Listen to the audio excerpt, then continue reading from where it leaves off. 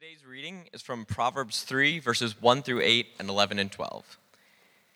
My son, don't forget my teaching, but let your heart keep my commandments, for they will prolong your life many years and bring you peace and prosperity. Never let loyalty and faithfulness leave you. Tie them around your neck. Write them on the tablet of your heart. Then you will find favor and high regard in the sight of God and man. Trust in the Lord with all your heart, and do not rely on your own understanding. Think about him in all your ways, and he will guide you on the right paths. Don't consider yourself to be wise. Fear the Lord and turn away from evil. This will be healing for your body and strengthening for your bones. Do not despise the Lord's instruction, my son, and do not loathe his discipline. For the Lord disciplines the one he loves, just as a father, the son he delights in. This is the word of the Lord. Father, we thank you for your word to us today. We thank you for your presence here with us right now, Lord. We ask that in no way would I or anything or person be in the way of what you might want to say to us this day. You've been with us all week, Lord. You're with us here this morning, and we ask that you'd use these words to bring deep transformation into our interior life. Make us wise for the sake of the world, for the sake of those we love. And we pray this in the name of the Father and Son and Holy Spirit. Amen. Please be seated. It's great to see you guys this morning. If we haven't met already, my name is Al, and I have the privilege most Sundays of preaching from Scripture. As Nia mentioned, we are in our second week in our series in the Proverbs called Wisdom's Guide to the Good Life. If you weren't here last week for the opening of this series, I highly recommend you getting that online on our website or on our feed. It's really important for you to understand what is wisdom.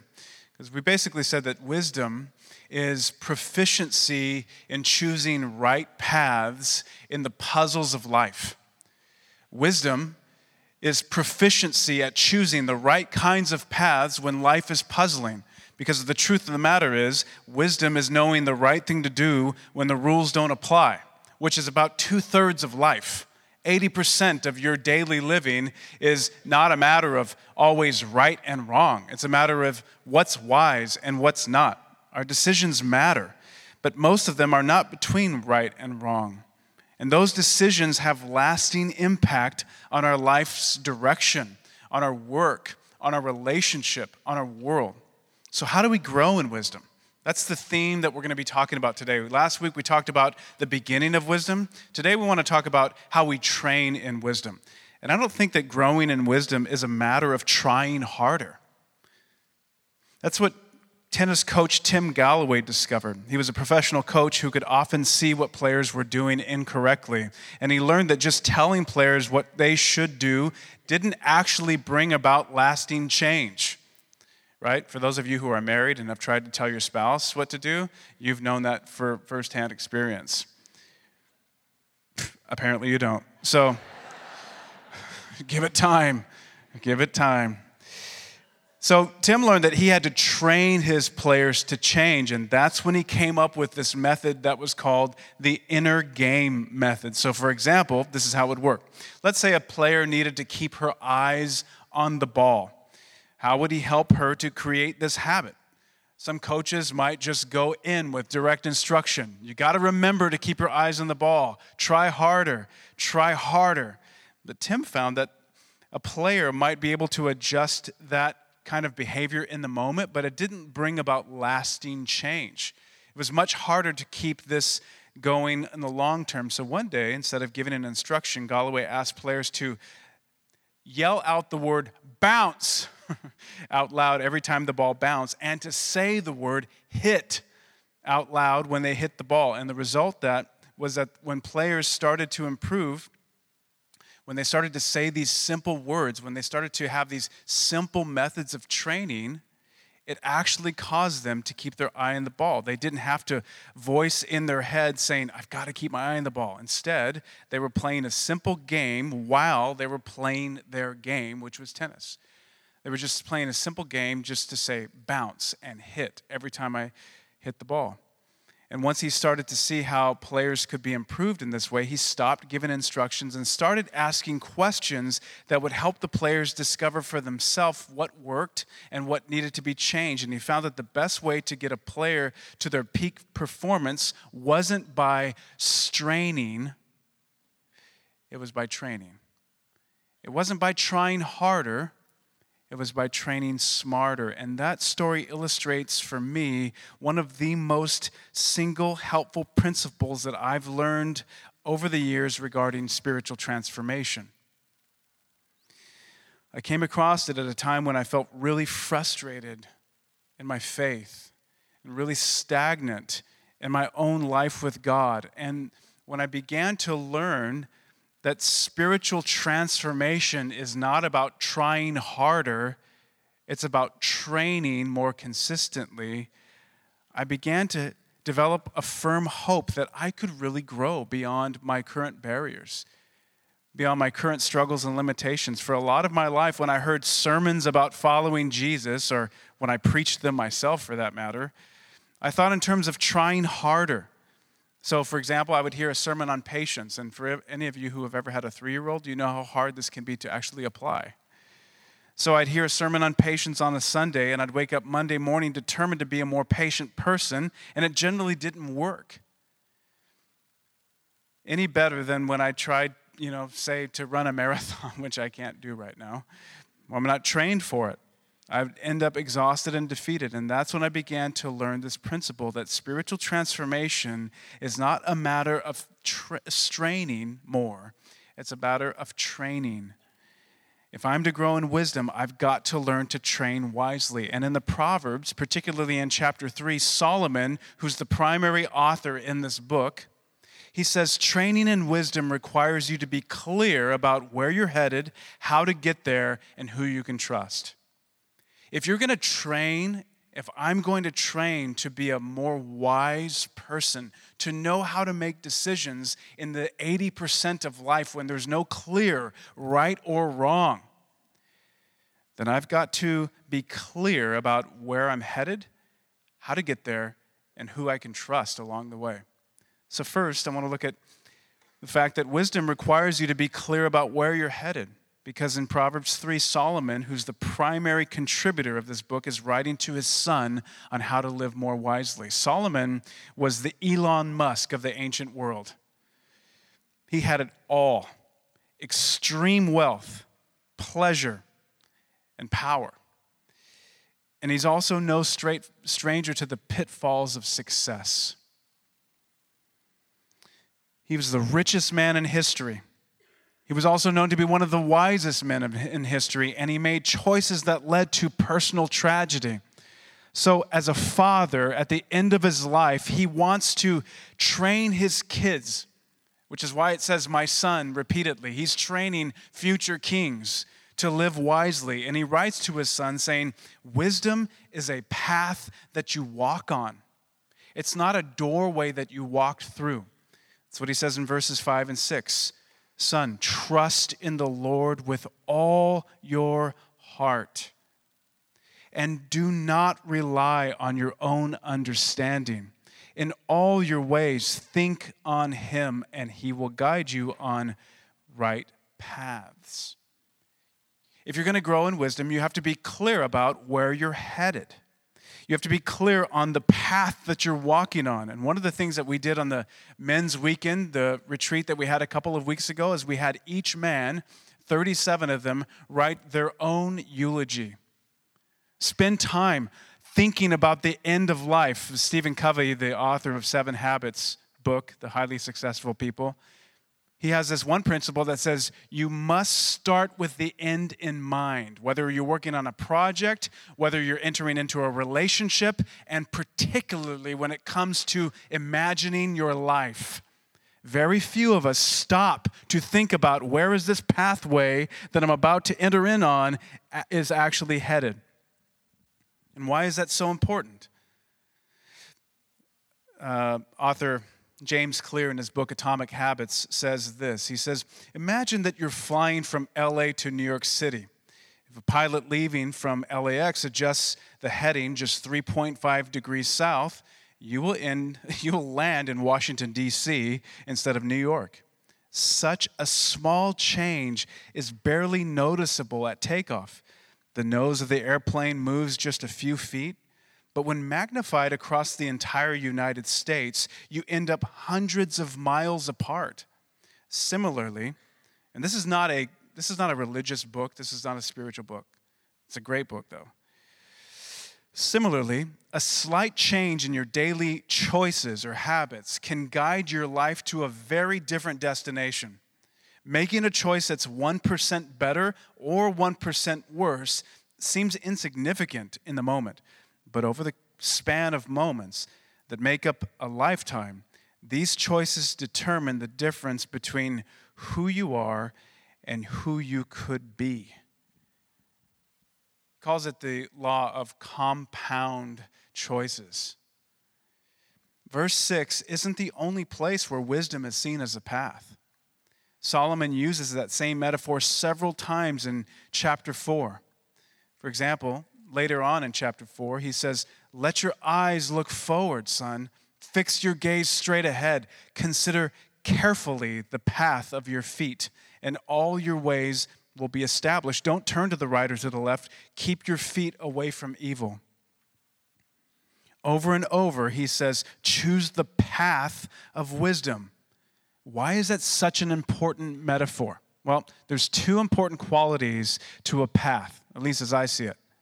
A path implies a certain place, and it implies a certain pace. A path implies a certain pace. You and I live in a highly hurried culture. We're very uncomfortable with boredom. We're very uncomfortable with slowness and process. We have at our fingertips a whole slew of things that can give us instant gratification and actually trigger the very parts of the brain that can be triggered in dopamine or drug usage just by one slide of the phone or by one click of a send. We want things instantly. Instant answers, instant love, instant wisdom. Spiritual life is not about walking through a doorway. He doesn't give the metaphor of a door frame. He gives the metaphor of a pathway. And when you go through a doorway, you've arrived, right? You're there. But a pathway is a long-term journey. It's one foot in front of the other. It's certain failures and pitfalls along the way and getting back up again and one foot in front of the other again. There's no weekend seminar on wisdom. It's a lifetime of learning. It's a laboratory. Hear this. The path of wisdom is a process of your character development if it's aligned with God's endpoint. See, wisdom is all about character development. How often are you actually willing to receive feedback from others? Because oftentimes we view the Christian life as knowing all the right things, but very little time am I willing to sit from my spouse or from my friend or from my coworkers and saying, how are my words coming across to you? How am I coming across to you? Where am I offending you? Where am I too easily offended? This is all a process, a pattern of character development, choosing the right paths when there's no clear right and wrong, or the puzzles of life, and you're becoming proficient at it. But secondly, a path implies that you're heading towards a certain place. That's why in verse 1 he says, my son, don't forget my teaching, but keep my commands in your heart, for they will prolong your years and bring you peace and prosperity. Solomon says, keep my commands and they'll bring you peace, or the word is shalom. That word for peace means a rich, meaningful, over-the-top existence. In other words, the path of wisdom is the path to the good life, the truly good life, the one that your Instagram feed is not actually selling you. In fact, you'll notice that this text has several commands, and then it has several benefits of what the good life actually looks like. For example, wisdom will bring you into the good life, in verse 2, into a life of peace and prosperity. Verse 4, people will like you. Well, verse 8, physical health. Verse 10, material wealth. Verse 18, a blessed life. Verse 21, sound judgment. Verse 23, safety. Verse 24, sleep. Thank you, Jesus. Verse 25, security. This father, Solomon, knows that you need motivation. So there are commands, every odd verse, and then there's the benefit. The command and the benefit. Now, some of you who have intended to live the good life that he's talking about might be listening and saying, you know what, to me this sounds like spiritual platitudes, man. If that's where this path leads, then why is it so painful so often? And I want to quickly address that question, because there's two reasons I believe that we're continually traveling this path, or why we should keep traveling this path even when it's painful. The first is that these proverbs are probabilities, not promises. It's the kind of literature that Proverbs is. It's telling you the way the world is designed to work, and yet we live in a fallen world that will not have its final completion until the kingdom of God is fully arrived on this earth. And that's why in Psalm 73, the psalmist is feeling the pain of watching other people who are not practicing a wise life, and they still seem to get ahead. He says, God is indeed good to Israel, to the pure in heart, but as for me, my feet almost slipped. My steps nearly went astray, for I was envious of the wicked. I saw the prosperity of the wicked. They have an easy time until they die. Their bodies are well fed. They're not in trouble like others. They're not afflicted like most people. Therefore, pride is their necklace. I want you to remember that metaphor. And violence covers them like a garment. The psalmist says, hey, did I walk this path of wisdom for nothing? Did I purify my heart for nothing? Then he says, all day long I've been afflicted, and every morning brings me new discipline or punishments. When I tried to understand all of this, it troubled me deeply till I entered the sanctuary of God. Then I understood their final path, how suddenly they're destroyed, completely swept away by terrors. And then he says, when I became embittered and envious, my inmost being was wounded. You ever feel this way?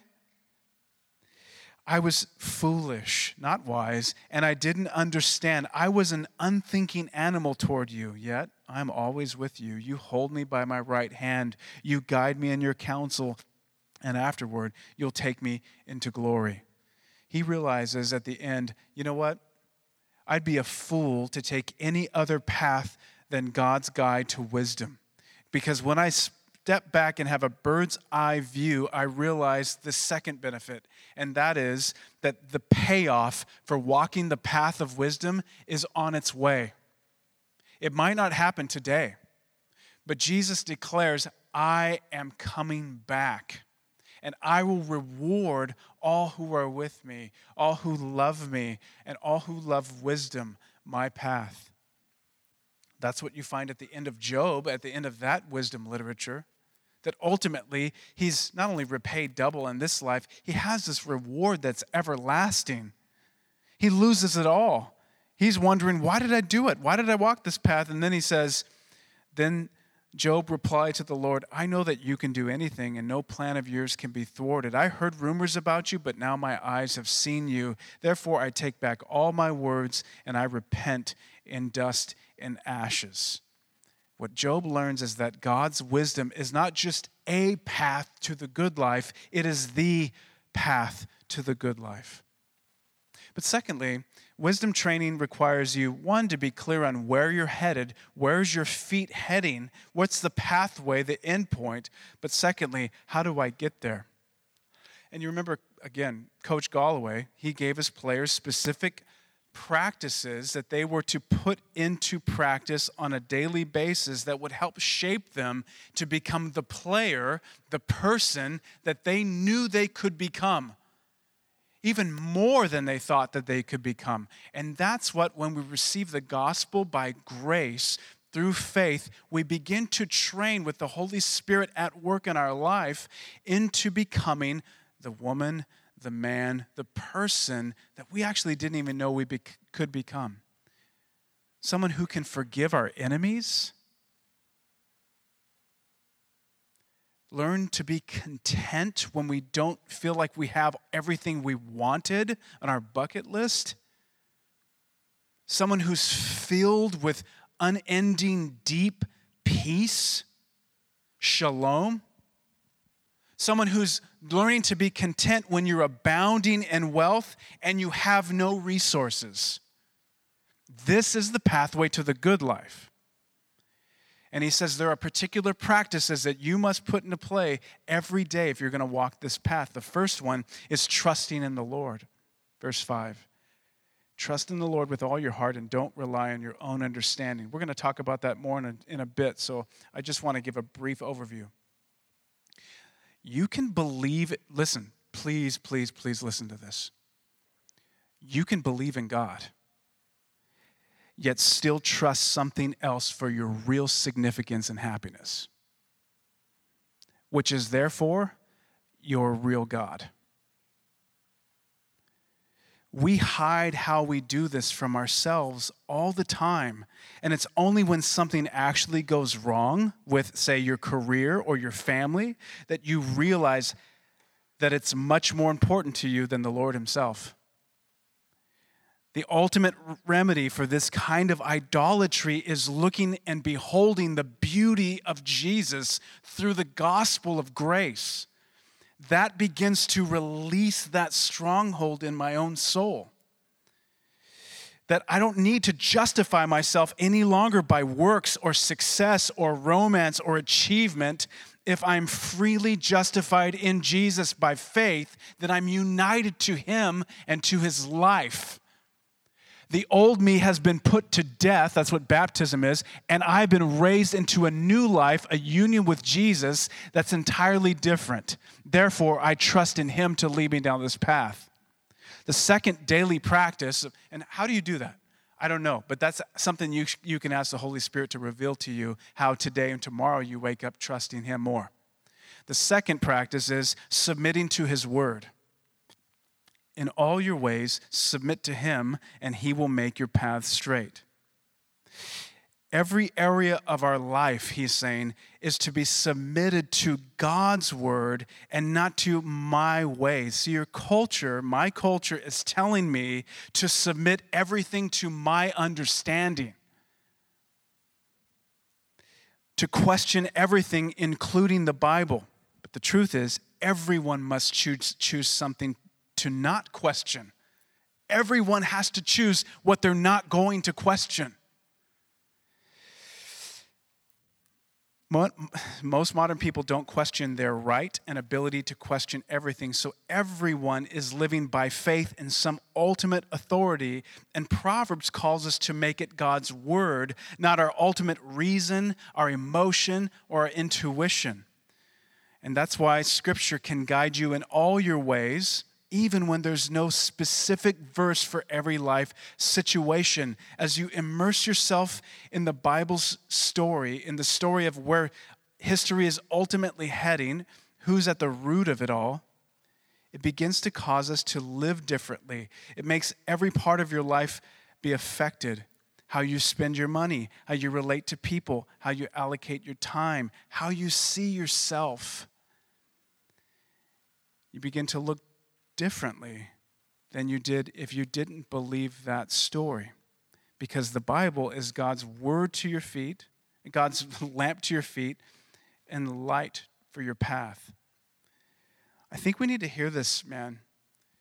I don't say it often enough because to me it's a no-brainer. You've got to figure out ways to immerse yourself in Scripture if you're to walk this path and train in wisdom. And it's got to be intentional and practical. Maybe you start with small, simple steps on a daily basis. Okay, I'm just going to read, this chapter per day, whatever it might be for you, how the Holy Spirit is guiding you. But the way that you're transformed is by the renewing of your mind.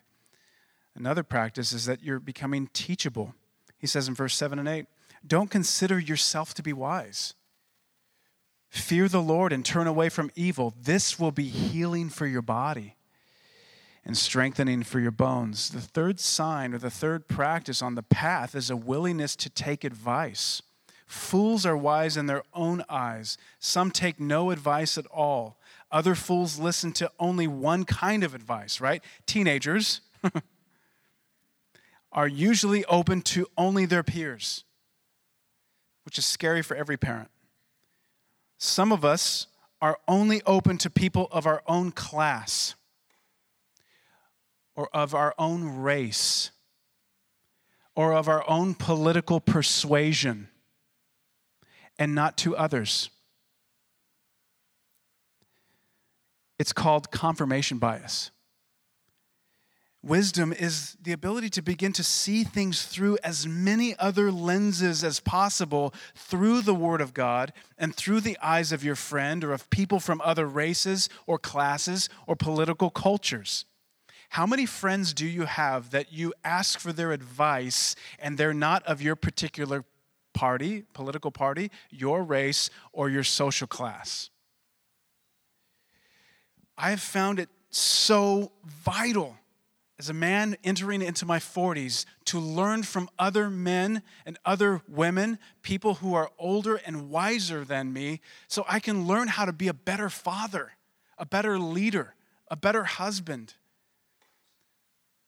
I also find it important to learn from people younger than me and of the same age range as me. Be teachable. That's another practice. Another practice he puts here is being generous. He says in verses 9 and 10, honor the Lord with your wealth,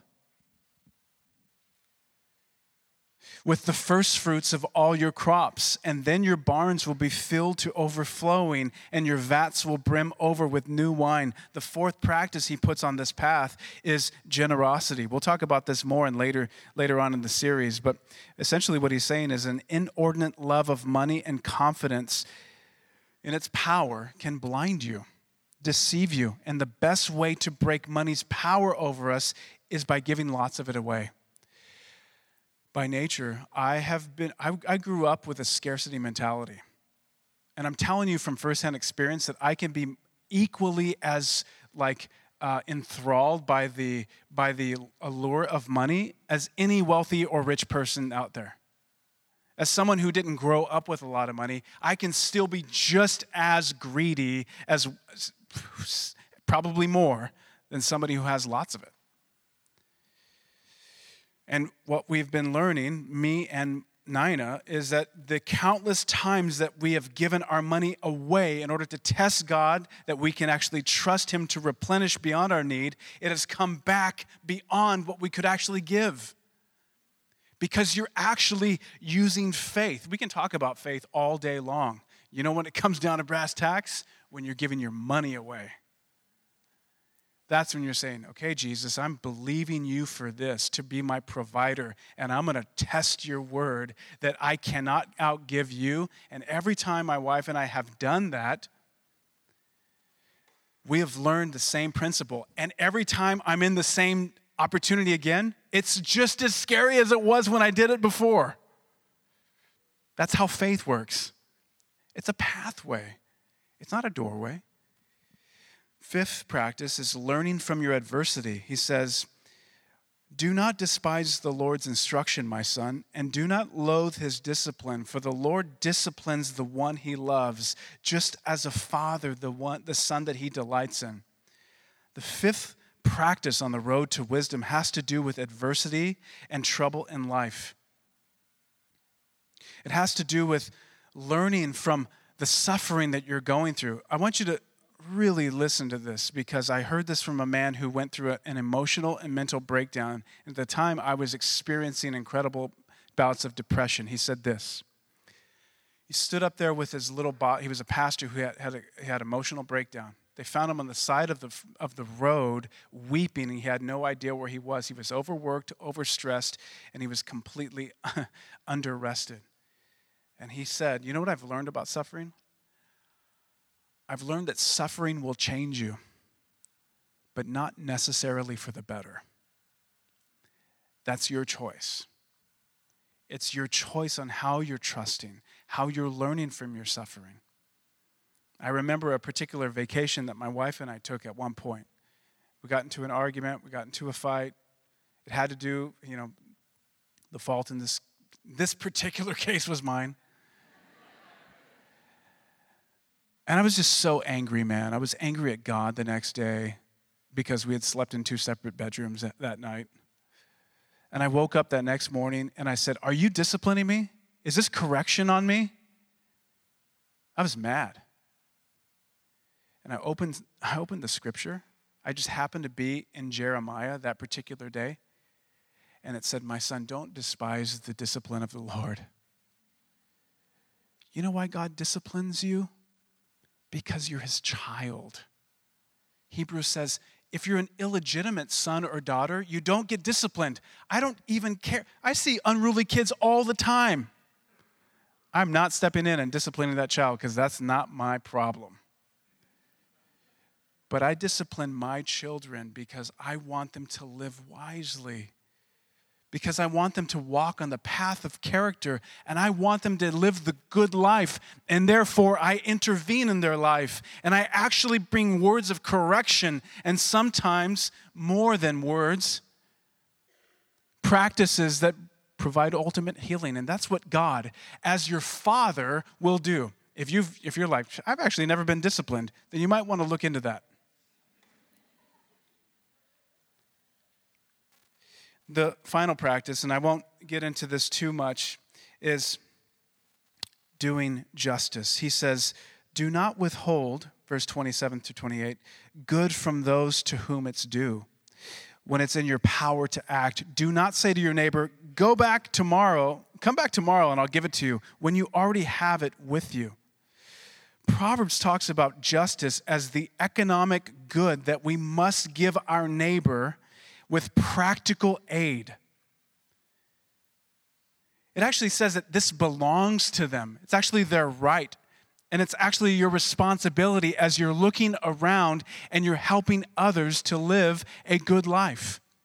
But we're going to talk about justice more in the coming weeks, so I don't want to get bogged down with it. Actually, 2 weeks from now. But justice, practicing justice, is one of the 6 practices that Proverbs 3 shows us that if we want to walk this path and we want to train in wisdom, every day we're saying, Jesus, will you please help me to practice trusting you with all my heart, submitting to your word in all areas of my life, being generous with what I have, learning from adversity, being teachable, and practicing justice. Now, remember we said that walking on this path of wisdom, training in wisdom, requires you to, 1, be clear of where you're going. What's the end of this path? 2, to know how to get there. And 3, to know who to trust along the way. Going back to that illustration about that tennis coach, Tim Galloway. Remember, his players ultimately reached their destination. They reached their potential because they trusted him enough to do what he said. If they just said, yeah, I trust you, coach. Tell me what to do. But they actually didn't do it, does that mean they trusted him? No.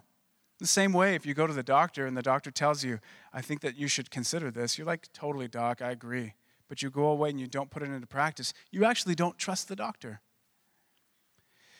Notice in verse 5 and 6, it says, trust in the Lord with all your heart. Don't lean on your own understanding. Submit to him in all your ways, and he'll guide you on the right paths. I'm want to start with that word trust. The Bible doesn't offer wisdom as a formula. Scripture isn't a sacred book of virtues. In other words, if you want to be wise, you've got to walk this path in daily relationship with the one who invented wisdom, the one who carved out this pathway, who stands in stark contrast to everything else that you may be tempted to trust. And this is especially relevant to you who are in a place of waiting right now. Because whatever you're trusting or hoping for that will actually take you out of a place of tension, man, that thing ultimately will crumble. Trust in the Lord with all your heart. Another way to say this is lean on Him with all you got. Put all your weight on Him. You're trusting in that chair right now to hold you up. Can you trust Jesus to hold you up? It doesn't say trust in the Lord with all your brain, although we are to be transformed by the renewing of our minds. It says trust in the Lord with all your heart, with all your hope. Chapter 4, it says, guard your heart with all diligence. Guard your heart with all diligence, because out of it flows the wellspring of life. The way that we trust is by submitting. He says, in all your ways, if you have the NIV translation, submit to Him. The reason why it says submit is that Jesus is not your life coach. He's the king. A life coach, you take their advice. A king's someone you submit your life to. Fearing the Lord means falling before Him. The Bible is filled with commands, and submission simply means I am a disciple of His. The word disciple or discipline is where we get the word disciple is the root word of discipline. But why should I submit? Here's why. People think Christianity is about obeying rules. But the reason why I submit is because it's about covenantal love. Look at verse 1, or verse 2. For they will bring you, listen, follow my teaching, son. They will bring you many days of full life and well-being. Never let loyalty and faithfulness, covenantal love, leave you. Tie them around your neck like a necklace. Write them on the tablet of your heart like a book. The proud tie pride around their neck, the psalmist says. Solomon says, I want you to tie God's covenantal love around your neck. And where do you find God's covenantal love?